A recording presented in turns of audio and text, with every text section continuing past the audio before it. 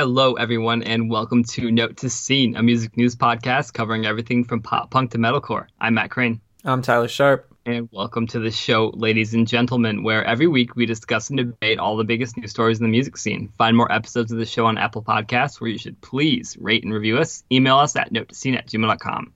So much to talk about this week. We got big news from I Prevail and Panic at the Disco. But first, we're going to talk about My Chemical Romance, the final Warped Tour, and whether or not we should stop trying to bring this band back to life. All right, let's go.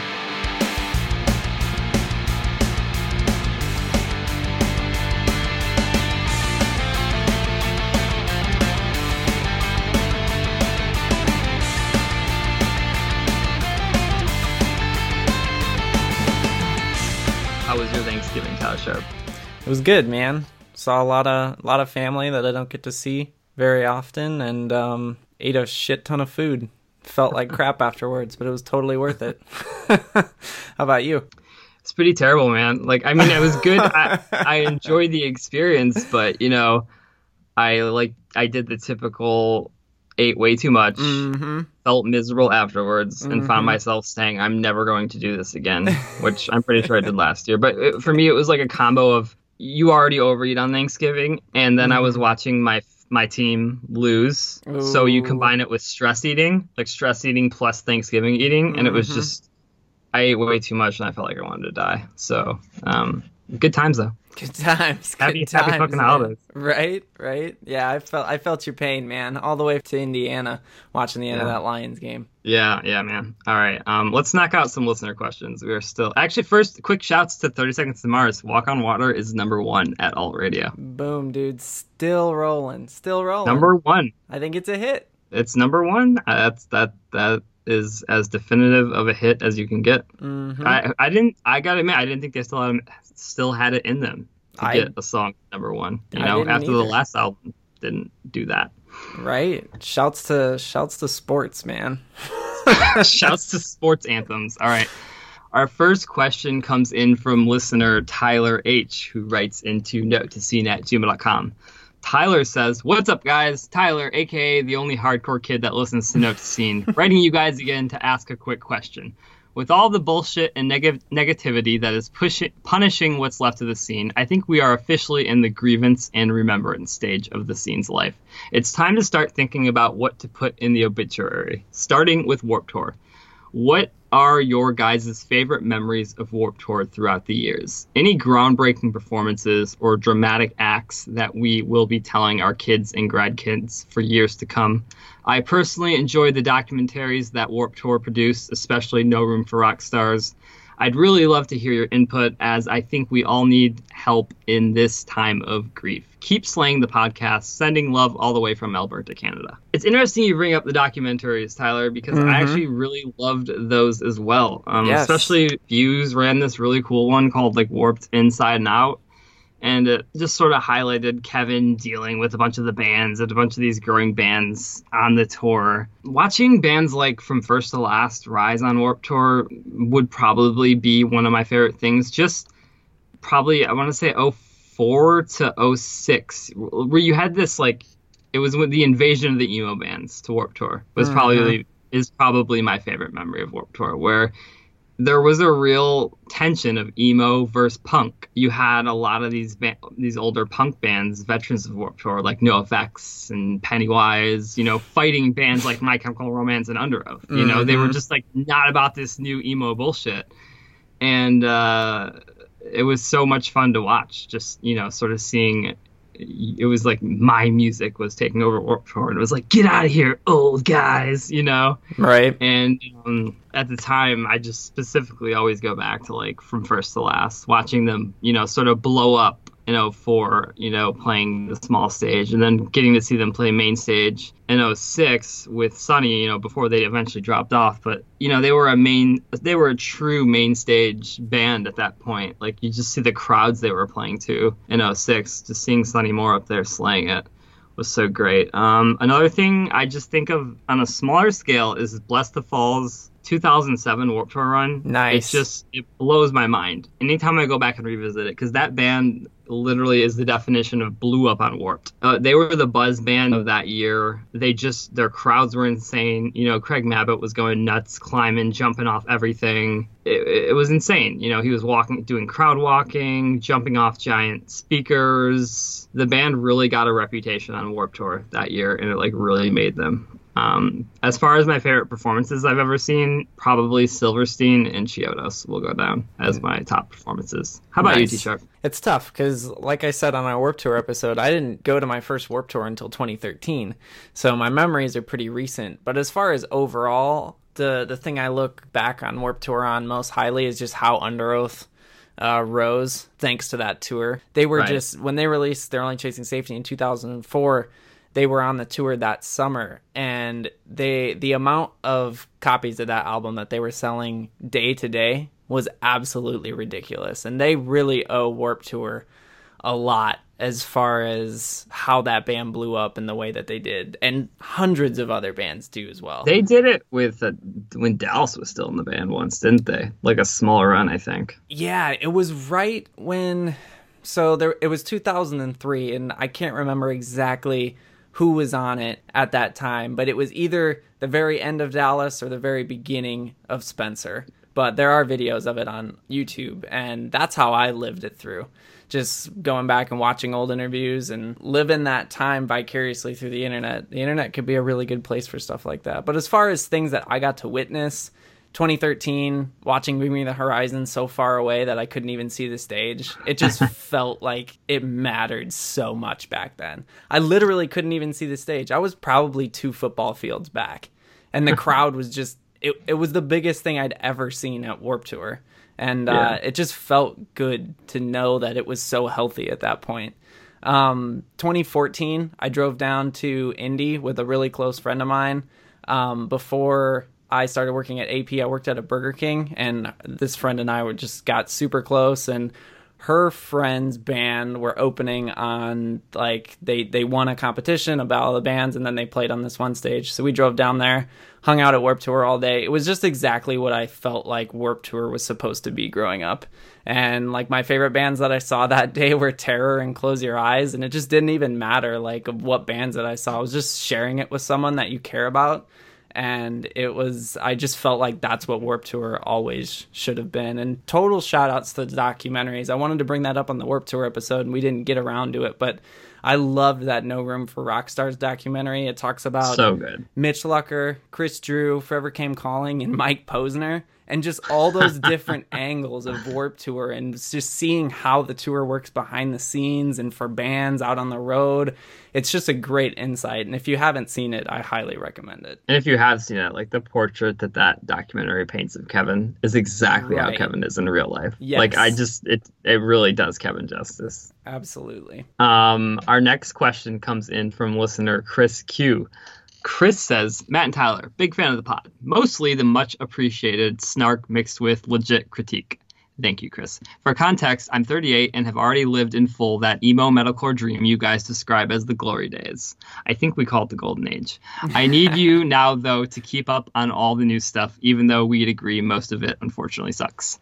I wanted to write because the Lil Peep episode really resonated with me. A genuine thank you for articulating what made him great. Even for a semi-washed up dude like me, he instantly felt like a future we had been long waiting for. Of all the artists of the 2010s, I'd offer Grimes' Art Angels as the only other record that captured even close to that level of genre-bending future. But yeah, I wish things were better. On a lighter note, when you guys talked supergroups the other week, nobody mentioned the new Tragic. Post from First to Last Phil and post Under Oath pre-Maylene Dallas. Nothing obvious came of this beyond a MySpace EP. But honorable mention, this was Drugs 8 years before Drugs. Keep up the good work. Okay, Chris. So first, I gotta stop. The new Tragic is a special ongoing joke between me and Tyler, and has been for a long time. I like this band, Tyler. I don't know about you. I enjoy the songs, but Supergroup, we're going real far. I feel like, because this band, for those who don't know, was made up of Philip Reardon, who he wasn't even from First Last original singer. He only sang on their Aesthetic EP. And after the band kicked him out because he fucking sucked, he somehow roped Dallas, the original singer of Underoath, into this project. And Dallas has denounced this project like in every which way, and claimed, Dallas even claims he never recorded vocals for it. He said he just like helped them out with promos and did pictures for them, which, I guess pick and choose who you want to believe. But I don't know. I think, is supergroup a stretch here, Tyler Sharp? I think in the context of 2005 when this happened, I think you can call it a supergroup. Okay, but I remember when it happened, and it wasn't a drugs level event. Not at all. This was a small thing. You had to look for it. I remember. Looking back, we can call it a supergroup, but as it was happening, it was difficult to say because all these bands were still rising. Outside of From First to Last and Underoath, there were members of Red Jumpsuit Apparatus and Cute Is What We Aim For involved in this project. The guy, I think his name's like Mark Webb. He went to found that band It's Alive, who got like a major label deal. Yep. Yeah, so there was a lot of shit going. I guess, it's a posthumous supergroup. But at the time, Phil wasn't this massive star, and Dallas says he wasn't even really in the band. So I know I could do an entire podcast about the New Tragic. We are doing the New Tragic podcast. Thank you so much, Chris, for bringing this up. I never thought we'd get to talk about the New Tragic on Note to Scene. So I won't drag this out too far because I totally could, but I'll try and keep it as short as possible. We're doing a whole show at some point on this band. Right. After we recorded that episode where we talked about the supergroups, after we were done recording, I told Matt I was literally planning on doing the New Tragic as my band. But due to what Dallas has been through over the last year, he was in a tragic accident that nearly took his life. Like, he was literally Dallas. Best recoveries to Dallas, man. Everybody give Dallas your wishes. He was literally pronounced dead at the scene. And I remember I was still at AP at the time and running that story in the middle of the night and going on Facebook and seeing his brother posting that it doesn't look like Dallas is going to make it. That was kind of like my Lil Peep moment, if you guys listened to our bonus episode last week. And Dallas's impact on my life, and not only that, just the music scene as a whole, it cannot be understated. Like, if it isn't for Dallas, we don't get Underoath. And if we don't get Underoath, imagine how many bands we don't have without him. So you know that Dallas is not proud of this work, and that's why you didn't bring it up. Absolutely, it's not a good time for Dallas. And right. Why? I just wanted to respect him and his wishes to kind of bury this thing, because it was basically Phil. So the New Tragic released 3 songs: Half Cock Smile and Two Guns Blazing. They Don't Make Hallmark Cards for Moments Like This, and You're So Jazz Face.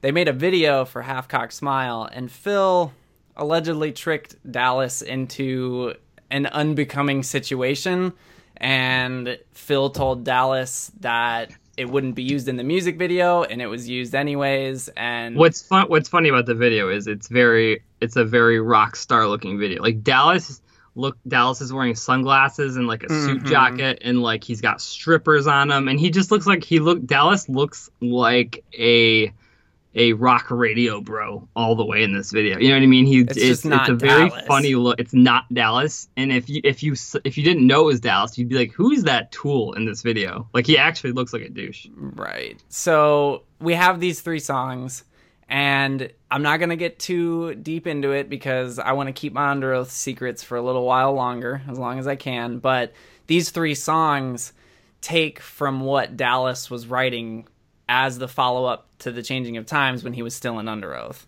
Yeah. So there are a lot of similarities between these songs and They're Only Chasing Safety, which is why they always get called Diet, They're Only Chasing Safety.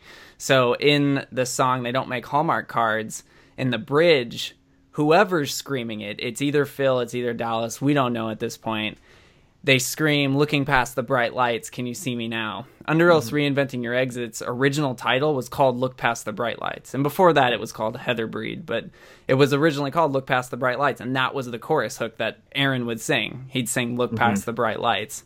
And You're So Jazz Face, which was kind of like the outro song that the New Tragic released. It's just a blatant rip of Some Will Seek Forgiveness, Others Escape, the closing track off of They're Only Chasing Safety. And I just want to close this talk real quick with quite possibly my favorite tweet of all time. On April 8th, 2009, Mikey Way from My Chemical Romance tweeted at Phil and said, "Holy shit, it's Filthy Phil. How the fuck are you living?"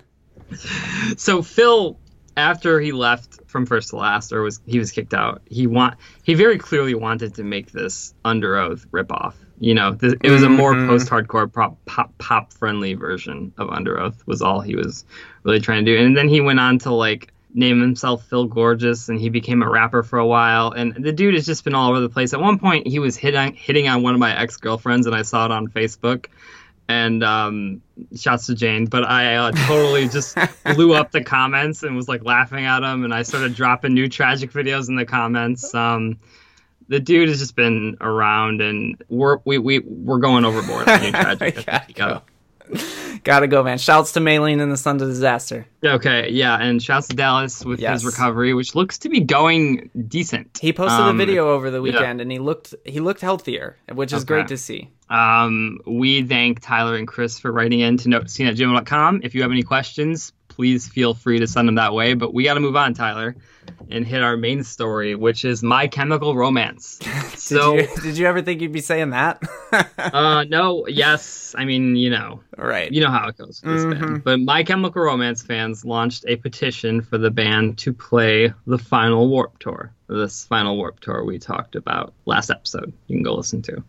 It's got 16,000 signatures. It's kind of the big story of the week. And this is sort of the most recent and prominent of many attempts to resuscitate this band we've gone through. And it's just at what point do we stop doing this, Tyler Sharp? Should we stop doing this? Does it matter? What feelings did this bring to you? I think we should stop doing it because it doesn't matter. The problem is that My Chemical Romance are just never going to get back together. And I think people act like they owe us a reunion. They don't owe us shit. They were a band, they did their thing, and their music exists. They're out doing what they actually want to do now. Gerard Way didn't even want to do My Chemical Romance after the Black Parade cycle. He was ready. He was done. He was like, we took over the world. It's time to end it. But thanks to major label agreements, contracts, all music industry bullshit, they made another album that I don't even know if those dudes like. I don't know if they like Danger Days. They probably do because no one else liked it. No one else but Matt Crane. Right. Cassie Witt. Shouts to Cassie. Shouts to Cassie. I do like a few songs off Danger Days.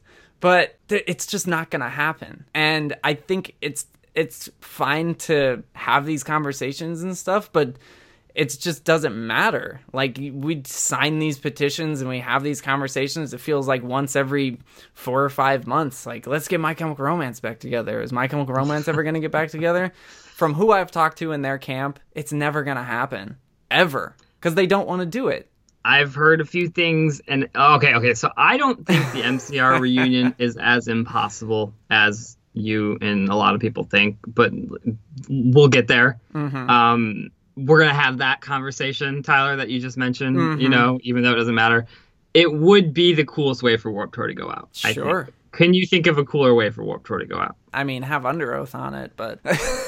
Realistically, for the tour, what band, they are the most beloved emo band of all time. Right. There's even if you got Fall Out Boy at this point, it's almost like they're too pop. It'd be cool and people would do it, but it would be way more special, I think, if MCR headlined the final Warped Tour. They're just synonymous with our world. That's why everyone associates it with Warped Tour and alternative press and this landscape. I think they could also save Warped Tour. I mean, we talked about how attendance was down to 5,000 kids. If My Chemical Romance is doing Warped Tour, you have 15,000, maybe even 20,000 kids coming to every show. And maybe the tour makes enough money that they stick around, and maybe the bands opening, this tour on the smaller stages get all that attention from all these MCR fans. And we get a little kindling for the scene, a little spark to keep things alive again. I really think, it's a possibility. I love your optimism. I wish I had that. A shit ton of kids would show up. All ages. all ages, man, from your age to my age to younger. And because they have younger fans. They have a lot of younger Right. new fans who are discovering them every day. they are arguably bigger in death than they were in existence. That's tough. Yeah, it's tough, but they've ushered and in a new era of fans without even existing. Absolutely. So Absolutely. all these people would come out, and then when My Chemical Romance never acknowledged Warped Tour again, they all go away. It's a band-aid for My Chemical Romance to reunite for Warped Tour. This is supposed to be nostalgic. That's all it's for. But my thing is, you cram all those kids into Warped Tour, they're gonna check out other bands, and now all of a sudden, maybe they see a Neck Deep, you know what I mean? Maybe they see a Pierce the Veil, you know what I mean? Maybe it could help fuel the scene in the way Warped Tour used to fuel the scene when you had Bring Me opening, in 2013, and all those kids went and checked out all the other smaller bands, and we had this really cool thing going on. I just don't think the scene is like that anymore because the music is just generally shit. You think there's just not enough to offer? I just don't. I think bands. the basket is bare, man. We are scraping the bottom here, and if kids are gonna come out for a My Chemical Romance reunion, they're gonna see fucking who knows, some Pure Noise band, and they're gonna be like, God, remember 2006? Yeah, those were the good old days. I mean, yeah, they're gonna see Jewel Vera and Hyperveil, and you're right in that respect that the scene doesn't have much to offer at this time. But here's the thing, I don't think this reunion is so impossible. Like I'm starting to believe we will see it one day. When these guys, when they start running low on money, things are going to change. That's definitely when we see bands reunite, but I don't see it happening. And here's my other thing. These guys, we have this thing with My Chem where we put them up in the sky as gods. Mm-hmm. These guys aren't like icons. They're not gods. You forget they're humans. These are people who participated in the music industry. They sold you a product and they took your money. They're just musicians. Like, they're not these otherworldly beings. This band, it didn't end for these magical, grand, planned reasons. Like, this band ended because from everything I've been able to gather, like, they weren't getting along. There were multiple members with substance issues. Their last album tanked. There were a ton of cooks in the kitchen trying to fix the band. The band was a hot mess. That's why the band ended. Mm-hmm. It wasn't working anymore, And so that's my thing, is we have this fairy tale sort of bookending put on them that I don't think is really there. I think the reasons this band broke up are a lot realer than they appear. They broke up why most bands break up.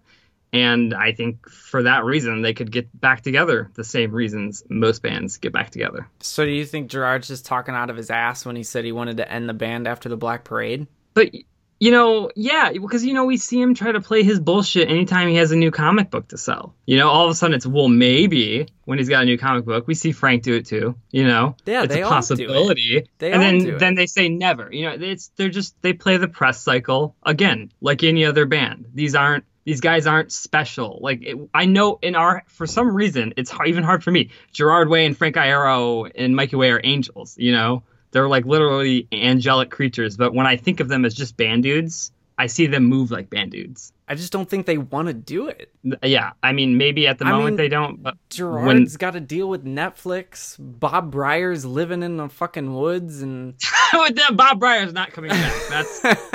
That's been established. So it wouldn't be an official My Chemical Romance reunion, is what you're saying? No, Bob Breyer's not. Nobody cares about Bob. Nobody cares about Bob. Don't at me on Bob Breyer fans. Do not at me on Twitter again. Let it go. But go after him. Go after him. I'm sending the wolves after you, Matt. I already dealt with the Bob Breyer fan. He doesn't matter. As long as it's Mikey Way, Gerard Way, Frank Iero, and Ray Toro, that's all anybody cares about. You don't worry about the legacy of My Chemical Romance at all? Because you and I have talked about the Under Oath reunion and how if in the future they release new music and it doesn't live up to our standards of Under Oath, you're worried. You told me you were worried about their legacy. I absolutely am terrified for their legacy. Would you be worried about the My Chemical Romance legacy? It's the issue that we face when bands make a comeback. With Good Charlotte. Under Oath, okay, go ahead. it's Matt. because I'm less confident. I don't You knowing have that more band confidence in My Chemical Romance? than knowing Under Oath's fucking chaotic history and just how much that band has hated at each other and all of the fighting and all the infighting and all of the creative differences. And I just like, to me, Under Oath, I have a lot less faith in them to execute. And MCR, I think if they come together as a unit, a sober unit, I think we've seen them make magic. And they've got a much bigger support system. They've got a Warner Brothers Records right there at any minute, ready to give them the full push. So it's just a different situation. They're all at a spot in their lives where they can just kind of chill. They don't have everything riding on it.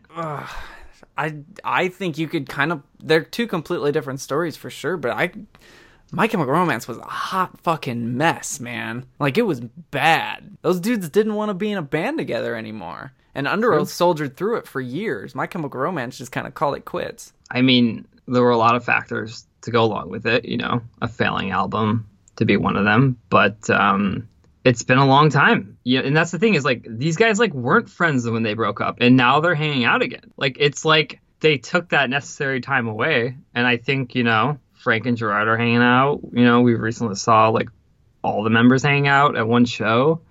I think the channels are opening up. I just don't see it happening. I think Gerard is happy. He's happy in his little comic book world, and he's going to use My Chemical Romance whenever he feels like he needs to in interviews to push his whatever world he wants to get into, whether that's fucking weird 80s action cat hesitant alien solo shit or some graphic novel. They're just here to use the legacy of My Chemical Romance to push whatever they want to do in their lives now that actually make them happy. I could see Warner Brothers, though, being like, yo, you're not allowed to put out another solo album unless you do the MCR thing first, after the way that album performed. Oh, Gerard released that on Warner Brothers? Yes. Oh. They own Gerard for life. For life fame. That's kind of funny. Yeah. So, we know Gerard at one point this year was working on new solo music, wasn't he? That was in the news cycle or something. And Ray releases a solo song every year. And I mean, good for Ray. Like, good shouts to Ray. Shouts to Ray. Electric Century's in the fucking gutter.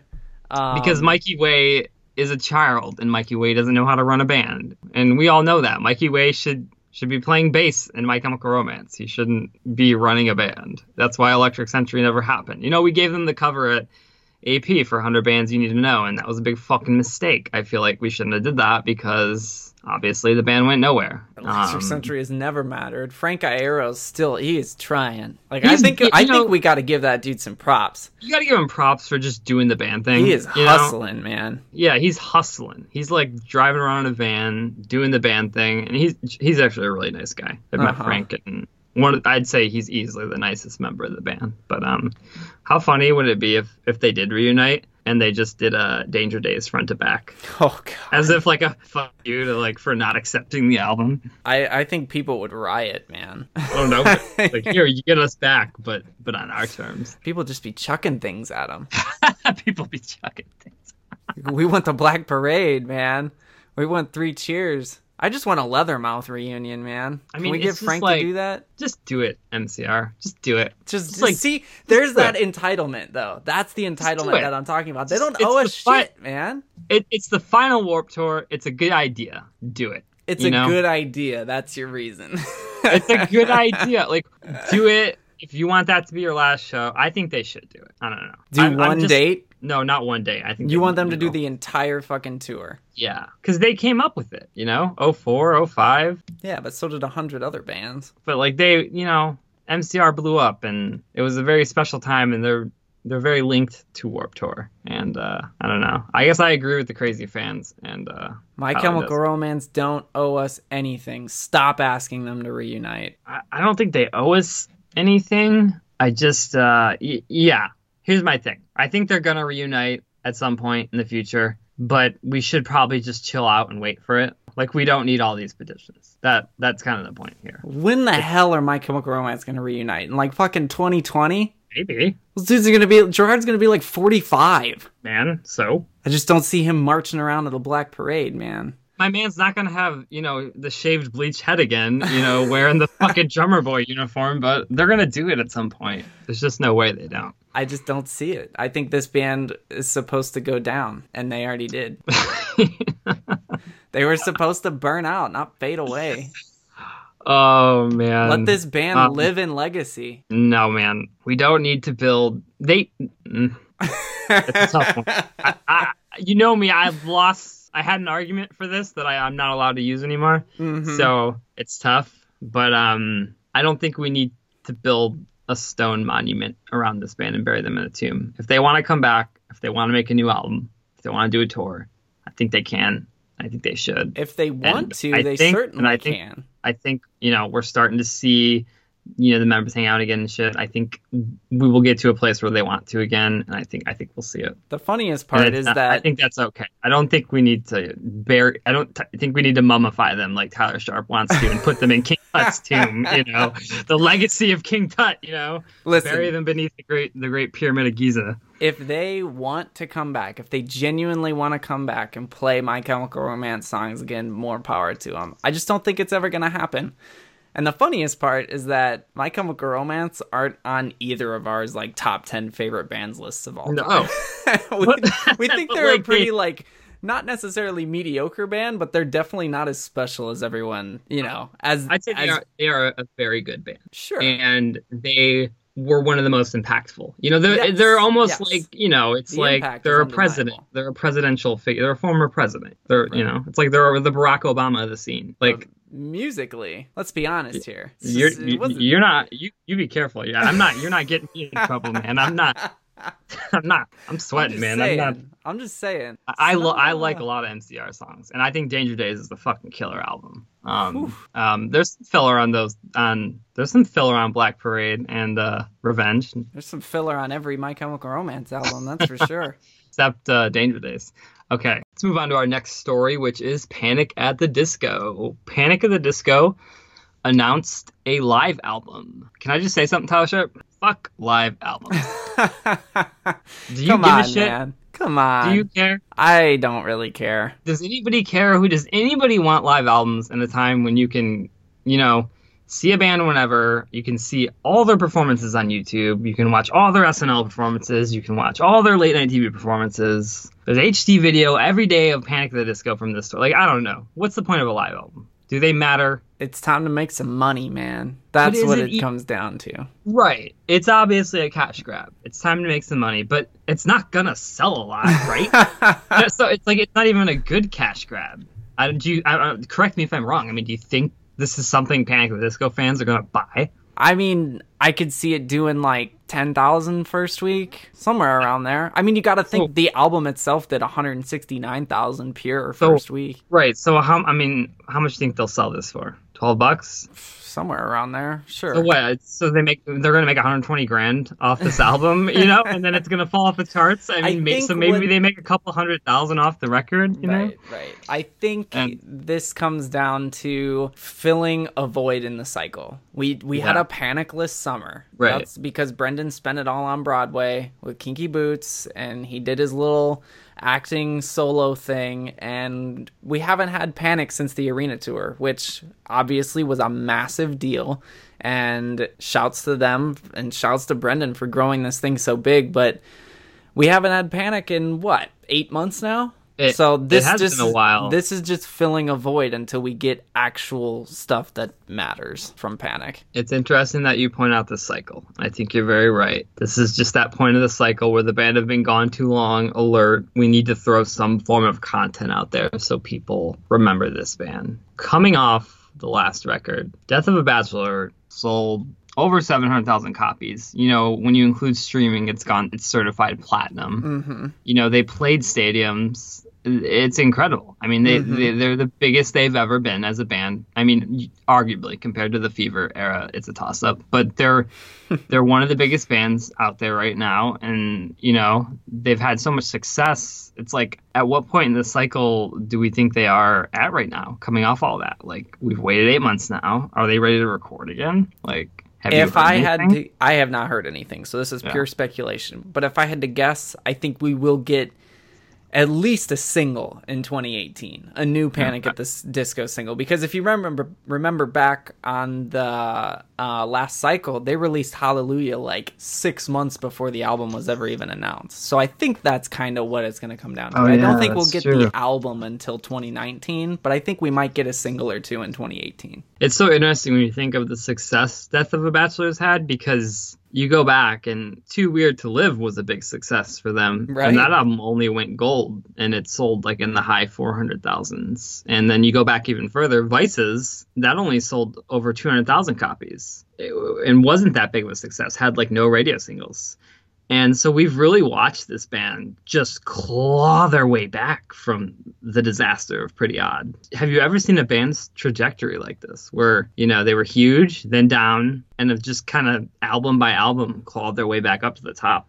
I can't think of another example. Well, it's so interesting to compare them to Fall Out Boy. Them and Fall Out Boy came up together, kind of. Pete Wentz took Brendan under his wing, and Brendan has always kind of been under Pete's wing his entire career. Absolutely came up. You know, Panic were signed to Pete's label. Right, absolutely. They absolutely came up together. So they both kind of went away. We didn't have Panic and Fall Out Boy for a few years. Fall Out Boy came back with Save Rock and Roll, My Songs Know What You Did in the Dark, and Panic kind of came back out of nowhere with Miss Jackson and Too Weird to Live, and these albums were definitely different, but the aesthetic of how they both came back and how they treated their music moving forward is very similar. And it worked. Panic, like, it was a system. It worked. Yeah. Panic absolutely copied Fall Out Boy. Right. And they're both managed by the same management company. Mm-hmm. It's intentional, same label. It's Panic, you know, Miss Jackson was their My Songs Know What You Did in the Dark. Both the songs are very fucking similar sonically, too, Absolutely. When you actually break them down. Absolutely. But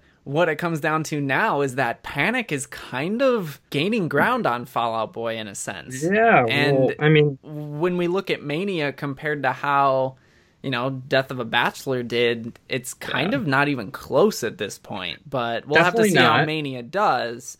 But it just looks like Panic is almost becoming bigger than Fall Out Boy, and it's kind of time to pose that question. Will Panic outrun Fall Out Boy within the next 2 years? Yeah, it's certainly a possibility, because Panic are, you know, doing very well, and Mania is to be seen. But I don't know, you know, I think if you put, it's not fair to put Death of a Bachelor up to Mania. You kind of have to put Death of a Bachelor up to American Beauty, American Psycho. Okay. And which album was more successful? American Beauty. Right. You know, kind of by far. So Fall Out Boy still hold the belt, but you're right. There's a possibility there for a usurping to happen. Did you see this?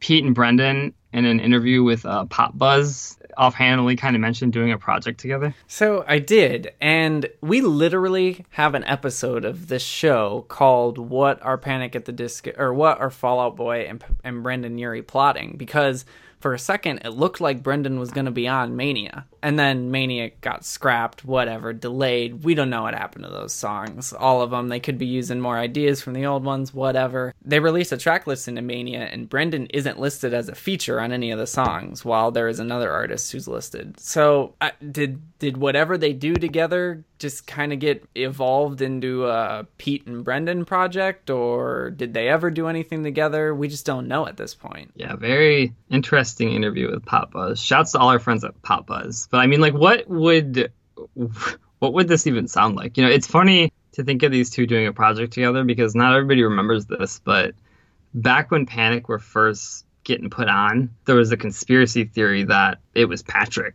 singing, because Brendan and Patrick sounded so similar, and you know, their voices have changed a lot since then. But when you go back and listen to that early stuff, they were hitting a lot of the same notes, and they had a very similar style of singing. And there was, like, legit, I had friends tell me, no, it is the Fall Out Boy guy singing for Panic at the Disco. And it's hard, you know, this is before Twitter, this is before Instagram, and there were a lot of people who actually believed that Fall Out Boy and Panic had the same singer for a few months, which was a really funny time in the scene. That's so funny. And no one, most people don't remember this, but they played as the Decadence All-Stars on the Warped Tour DVD in like 2009 or 2010. So random. And they covered Blink-182, and it was just Brendan and Pete and like a couple other guys on stage, but it was literally Brendan and Pete. So they've always been intertwined with one another, so it kind of makes sense that they would do something. I just don't know how much, like, would this matter? It would obviously matter, but would it be like a commercial push from a major label? I don't know. Yeah, that's why it would just make sense, like you said, as a feature. Like, just do the fucking feature song. Get it over with. Yeah, I was driving today, and I slept with someone in Fall Out Boy. Came up on my Spotify shuffle. Ooh, oh my god, it back, so fun! Man. I cranked it, dude. The lyric, "I am sorry, my conscience called in sick again." Love it so much. Classic Fall Out Boy. We gotta move on though to our next story, which is Linkin Park. So, Avenged Sevenfold singer M. Shadows, interestingly, said that Linkin Park have, quote, every right to continue as a band without Chester. I'm going to read M. Shadow's quote he gave during this interview. He said, "They're human beings and they have a long life to live. And I think if they love music this much, they have every right to move forward. Knowing Mike Shinoda as well as I do, he's always been, in my opinion, the leader of the band. He's the guy who gets things going, the guy who gets demos going, the guy who obsesses over every detail of the band." So what's your takeaway from this, Tyler Sharp? You know, M. Shadows kind of coming out and saying this band should continue. He's not wrong when he says that Mike is kind of like basically the band's manager, and he's the one who gets the ball rolling. I mean, we've talked about that on the show before Chester passed. Right. It was interesting this week to see their AMA story break. They won that award, but the story was kind of them quote unquote getting kicked out of the AMAs. Mike came out, said shout out to clickbait journalism. Props to my man Brian Storm for breaking that story, because it actually was a story. But it was kind of the first time they'd been in the media cycle with something that didn't have to do with Chester. And it made it feel like Linkin Park was still just a band. Right. So I can totally see this band moving forward. I don't think M. Shadows is like out of line here by any means. He's just commenting on what, a question that he was asked about Linkin Park. And we talked about this when we talked about the tribute show, and Mike played a quote unquote new song from the band. I could totally see it happening. And I think, if I had to give my guess, I think Mike has every intention of moving forward with Linkin Park. Yeah, so here's my first question here. We know M. Shadows and Linkin Park are very close, those two camps, and they have been for a long time. And Mike, and M. Shadows are very good friends. Is this the band putting out a feeler through M. Shadows? Like, that was my first suspicion, is that, like, this is something the band wanted to say, but they just kind of had M. Shadows say it just to get it out there and gauge everyone's reaction, because we know how tight they are. For sure. But I don't know. It seems possible. It's totally possible, but I felt like, I don't want to say this was genuine. And here you go. Like, Liz, when asked if the band would end it, Shadows said, quote, "I don't think it's possible, and I think it would be a shame if he did." It's very definitive words. Yeah, like he's coming out like he knows something. You know what I mean? Do you think that he knows something and he's speaking very confidently? I don't know. I think this could be the band putting out a feeler. Just in the same way that they tested that first song at the Chester show. But it's in the aftermath of Chester's death. Like, it's interesting to think back to that, because in the direct aftermath, I thought the band was over. I was like, that's it. Linkin Park's done. Right. They're gone. But now, after that tribute show, as time has passed, I'm like more open to the idea now, and I wouldn't particularly mind the band continuing at all. As long as he doesn't make it sound like Fort Minor, I'm good with it. I'm good with them moving on just with Mike. I think they can do it. Because you got to think this band is still a very successful enterprise, too. Like, the last album was really successful. I think it's sold around 240,000 copies when you don't factor in streaming, and it's probably going to go gold at some point. Heavy was a huge pop hit. They're a successful enterprise still, and it makes sense for them to continue forward. But, like, I gotta say, it's going to be weird to hear that first album without Chester. Absolutely. Like, there's just no getting around it. I want the band to do what they want to do, but it's definitely going to be weird to hear that. It's kind of an unprecedented world. We don't really know.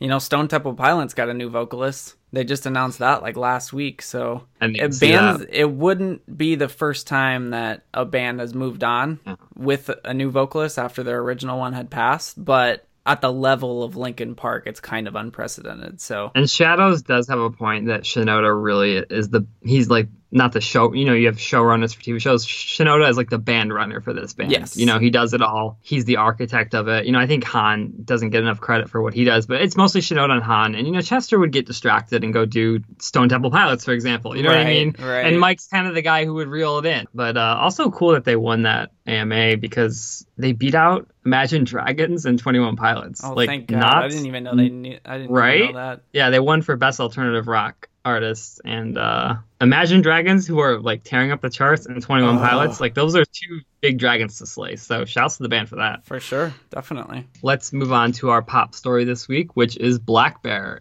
blackbear is releasing his new album, Cyber Sex, on Cyber Monday.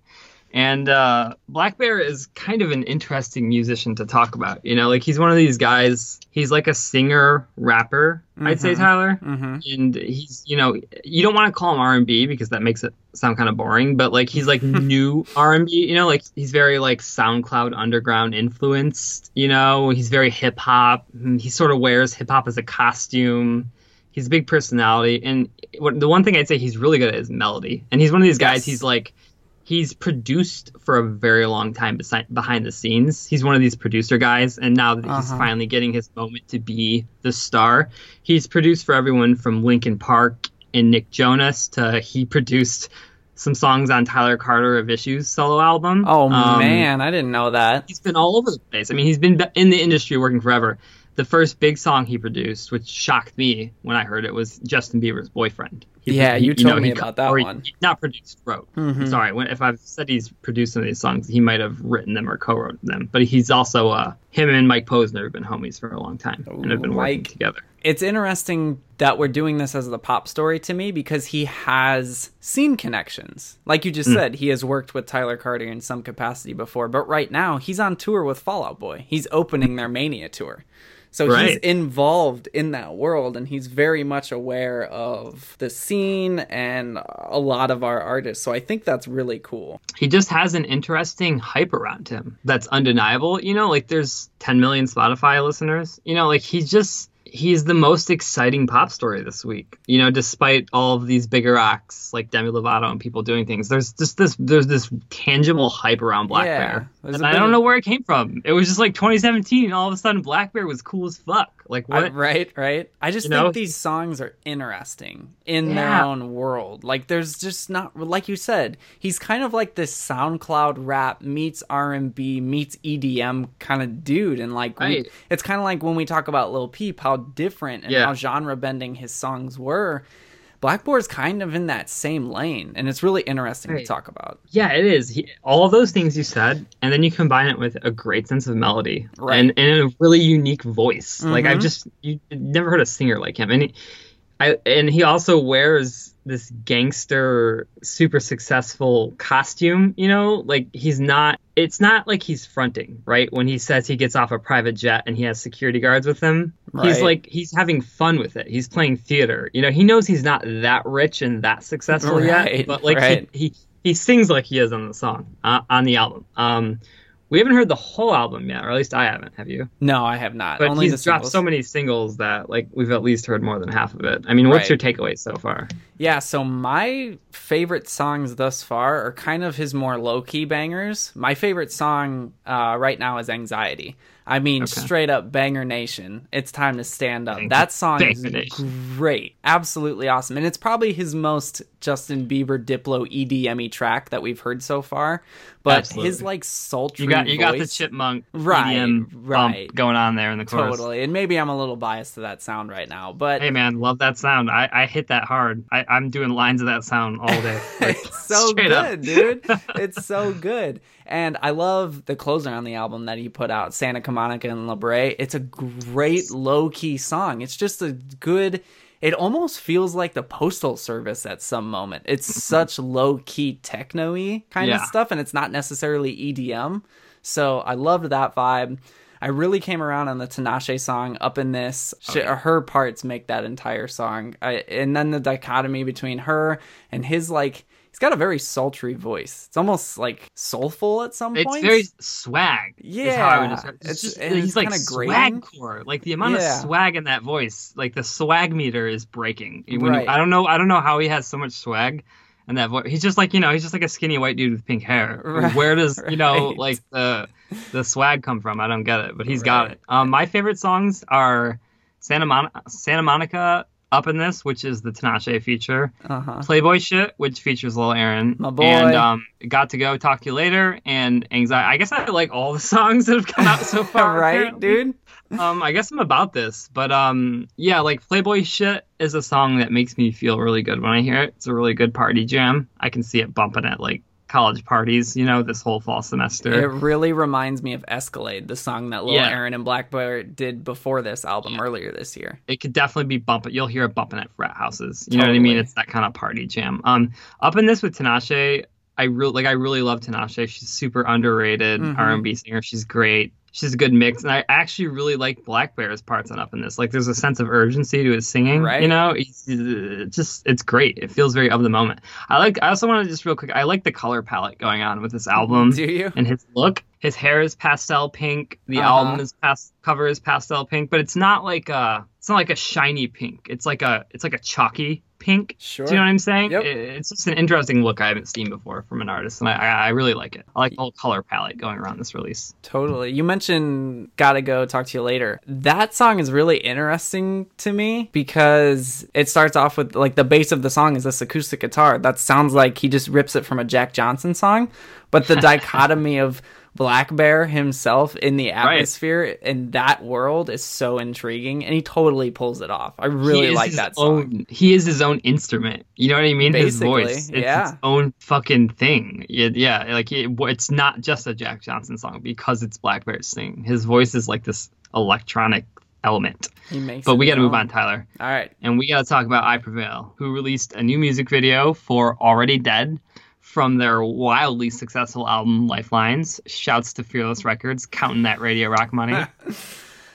This video sees the band take over an old fat troll guy's computer screen. I guess this is kind of the band are venting some anger at all the hate they get online. That's kind of what I took away from the video. Yeah, like they've never been one to shy away from their haters. Their vocalist likes to release these long statements about how defending the way they came up with their viral videos and all this stuff, and and he's not wrong. It's completely legit how I Prevail did it. They found a system that worked to get their music in front of people, and I think it's honestly quite hilarious to see bands like Blessed to Fall hate on I Prevail because of the way they got big. I think that's so funny because Blessed to Fall is just fading into irrelevancy at this point. But this video is just whatever. Scene Kid, the old guy that you mentioned, he's from Tenacious D. Scene Kids don't give a shit about Tenacious D, and probably most of them don't even know what that is, or any, at this point, right? Yeah, like for sure. And this song is like Gideon and Wage War have both already written this song before. This is a heavier I Prevail song, and it could fall in line with either of those bands easily. So this was kind of a whatever experience for me. What about you? I was just, like everything you said, the band are having success. Fuck Blessed to Fall, but like, wow, they are a bad band. Like, they're just not good at music. Oh and on the entire album, like this song might be like, to me, this feels like their most blatant attempt at like Walmart, A Day to Remember. Sure. It's just so like the heavier side of A Day to Remember. It's just so fucking watered down. Like if this is the 90s and A Day to Remember are Backstreet Boys or NSYNC, then like I Prevail or 98 Degrees or O-Town, or the Baby When the Lights Go Out band. Like that's how I see it. You know what I mean? They're just a fucking knockoff, and they're not good. They're not even good at being a knockoff. But as I say this, Lifelines has officially sold over 100,000 copies. Not only was Alone a top 5 rock radio success, but their title track from that album is now climbing radio. It's at number 27. It's happening, and we should be happy for them. Yes, we should definitely be happy for them. But it's hard. It is hard. It's hard. Because they do the bare minimum. That's what these songs are. Right. The bare it's minimum. Hard. It's easy to be happy for them when I don't have to listen to the music. But when we have to dive into it like this, it's like, ooh, it's hard to be happy for you when you're this bad. Sure. Because they really are bad. Yeah. These songs are the bare minimum of what it takes to get people's attention. And when your main traffic comes from the attention of strangers, from viral momentum on Facebook, it makes sense. that this is what people are going to gravitate towards because it's so forgettable and it's so bottom line that it's going to grab the attention of the casual listener. And this song is like a 5 out of 10 for me. It's so bad to me. Like, this makes Alone sound like Welcome to the fucking Black Parade or something. You know what I mean? Like, that's how bad this song is to me. How about you? Yeah, I'm at like a 4.5, somewhere in between there. I've already heard this song before, and it was more fun when Gideon and Wage Ward did it first. Let's move on to our next story, which is Waterparks singer Austin Knight released a solo song called Worst. Have you had a chance to listen to this song, Tyler Sharp? I have, and I have a question to that. Do we know for sure if this is a solo song? Well, what's interesting is that he's on the cover of AP right now as a solo artist, or the upcoming issue of AP, which that actually looks really cool. I'm going to have to cop that for sure. Definitely. Props. AP is doing their whole new rollout. They totally upgraded the magazine. It's like a new, thick, nice, classy experience. It looks really cool. But he's on the cover of that as a solo artist, not as Waterparks. So for AP to be relaunching their magazine with him as a solo artist on the cover, I think we're getting strong solo signals, which is weird, from Waterparks' perspective. Right now, especially because they're rolling out their new album. I got weird vibes from all of this. So I did a little dive. I didn't dive totally deep, so I may be missing a few things. Basically, he tweeted out a link to this song, deleted the tweet after, really quickly. Basically, what I've been able to gather is it's about his ex, and I guess that was a pretty, relationship went down pretty hard. The song itself is better than any Waterparks song I've ever heard, and it's just a few 808s away from being a Black Bear song. I think that in the future, when Waterparks inevitably falls, I think Austin could have a career as this solo SoundCloudy R&B type singer, just like Black Bear. Could you not see that? Like, doesn't that make more sense for Austin than Waterparks does? I don't think his voice is good enough for that. I think he's more of an Alex Gaskarth, where he needs a band to hide behind, vocally. So you don't like the song? I don't like the song. I wanted to like it. I really wanted to, because we're just coming off. We both liked that new Waterparks single. We did. What's that called? What's it called again? Blonde. Blonde. Yeah, we both liked that, and I was pretty stoked on it. And I was like a little stoked for Waterparks for the first time ever. So I wanted to like this. But I didn't. Yeah, I thought it was bad. I'm at like a 4 out of 10 on it. It's just so weird to think, is there a serious solo plan here? Like, Waterparks as a band haven't even really happened yet. They've been premature on everything. They haven't really sold any records. They don't get a lot of streams. They're not that big yet, but they get all the press attention in the world. They're on the cover of every magazine. We're already going to start this solo bullshit, like, before the band's even established. It's just so confusing. I almost wonder if Austin was home at his parents' house over a holiday weekend and got bored and tweeted this out and didn't really realize what it was going to mean. That's always in the back of my mind, but at the same rate, I'm always the cynical music industry asshole who says this is calculated. Right. This is with the Madden brothers managing him and controlling his every move from the time this band stepped onto the scene. Right. Right. Everything with this band, has been so calculated. But there's a part of me where I could see that he was bored at his parents' house over the weekend and was just like, well, I'm thinking about my ex. Here's this song that says some mean things. I like how Waterparks is where Tyler Sharp finds his optimism somehow. Let's move on, man. Let's move on to our next story, which is Suicide Silence. Suicide Silence announced a special show package where you can pay $150 to be their roadie for a day. This has not been received well, and the metal world is having their own little Kellen Quinn Polaroid gate. So basically, you can pay the band to work for them for a day, has been the narrative. Right, Tyler? I mean, that's kind of That's what it is. That's exactly what it is. And fuck this band, man. Oh, man. Can you just say, like, this, they can't stop doing stupid things in 2017. I don't understand it. What the hell were they thinking? Okay. You can pay us so you can work for us. And we'll give you a fucking t-shirt and it's going to say, get the fuck out of my way, in super edgy font. Fuck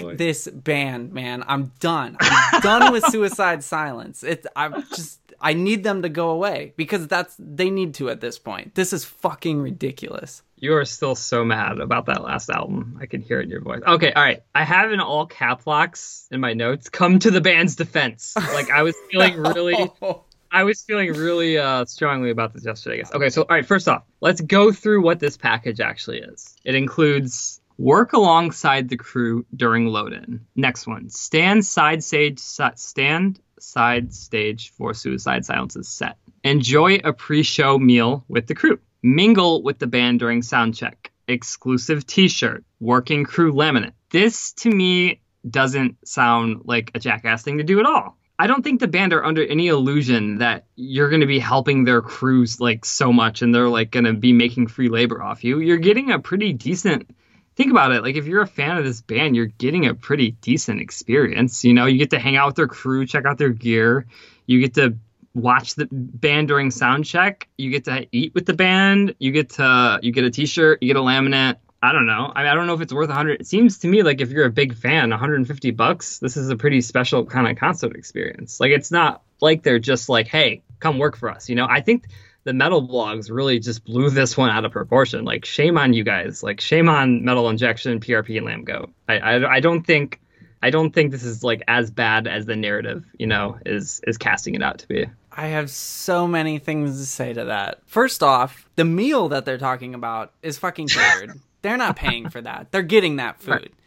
Have you ever stood side stage at a show? It sounds like shit because you're not in front of the fucking speakers. Congratulations. You feel validated when you're side stage at a show. Exactly. That's bullshit. Listen, that's fun for fans. Don't even try to front. I've stood side stage for many bands just, you know, because I wanted to, because it's fun. It's a fun experience. It's masked as a fun experience. Most people want it. I would say no. Most kids that listen to heavy music like this want to be in the pit. They want to be out in the crowd. If you could be... All right. They work alongside the crew. What if some kid's lifting something and gets fucking hurt? Dude, they're not even going to be really doing work. Like, you're going to be... the crew's not even going to want you in their way. There's literally listed on here, mingle with the band during sound check. That sounds dope.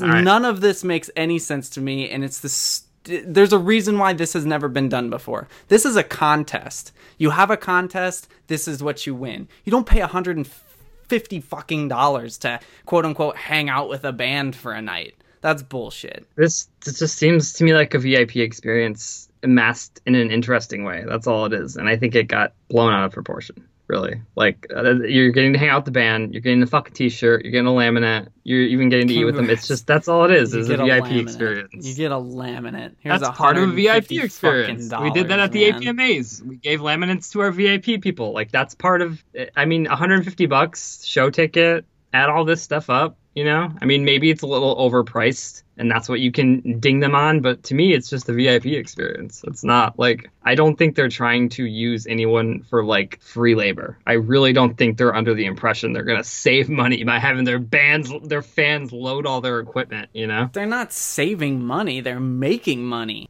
You think they're...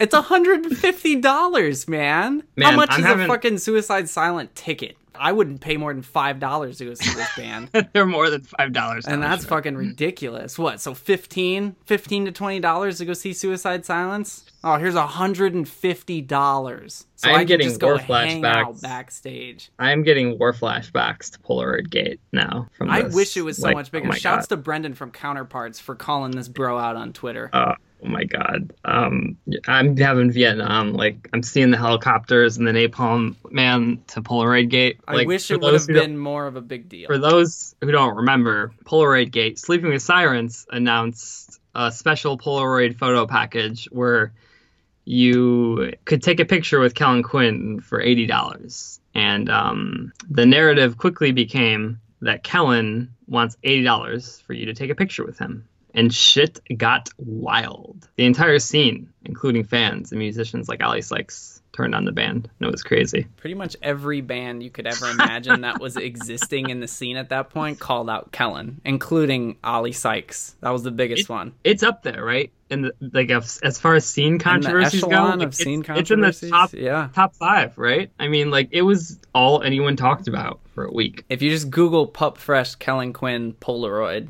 they have screenshots of every tweet from every band member in a post, and it's still live. Yeah, you can just Google Polaroid. The word has just now become fucking synonymous. Like anytime anybody brings it up, people laugh. But again, like Kellen, Oh, here we go. He's gonna defend Polaroid Gate. He's gonna defend narrative. Right. I'm gonna defend Polaroid Gate. The narrative, Kellen wants $80 to take a fucking picture with him. But when you actually looked at what the package was, this is what your $80 was getting you. An autographed Polaroid photo with Kellen. So you get to take a picture with Kellen. It's printed on Polaroid paper, which is more expensive, than a digital photo. Ooh. And it's autographed by him. A group Q&A session with Kellen was included. A singing session with Sleeping with Sirens was included.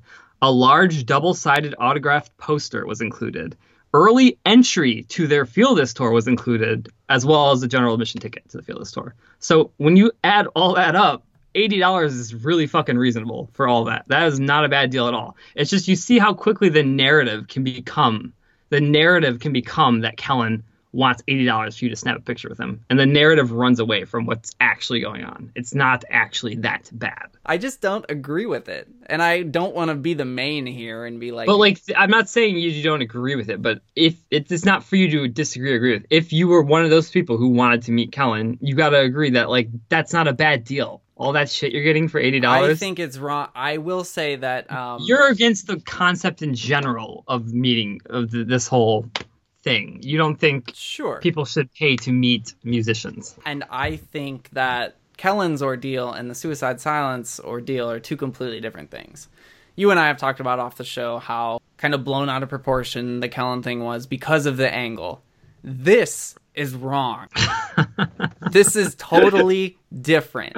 They branded this thing, the whole angle is working for the band. That's the first bullet point. Work alongside the crew. And you get a shirt that says Sue Crew, and on the back it says get the fuck out of my way. You're a security person. That's what this is. And if you want to pay $150 to go do it, what the fuck ever, man, but you're wasting your money. It's certainly an experience you could have with the band. I mean, if you've got the cash to burn and you're a super fan, it sounds like to me it'd be more fun than just going to the show. Are there any Suicide Silence super fans left? I know you feel that way, Tyler, because you're so upset about the last album, but I bet you there are. I don't think this is good.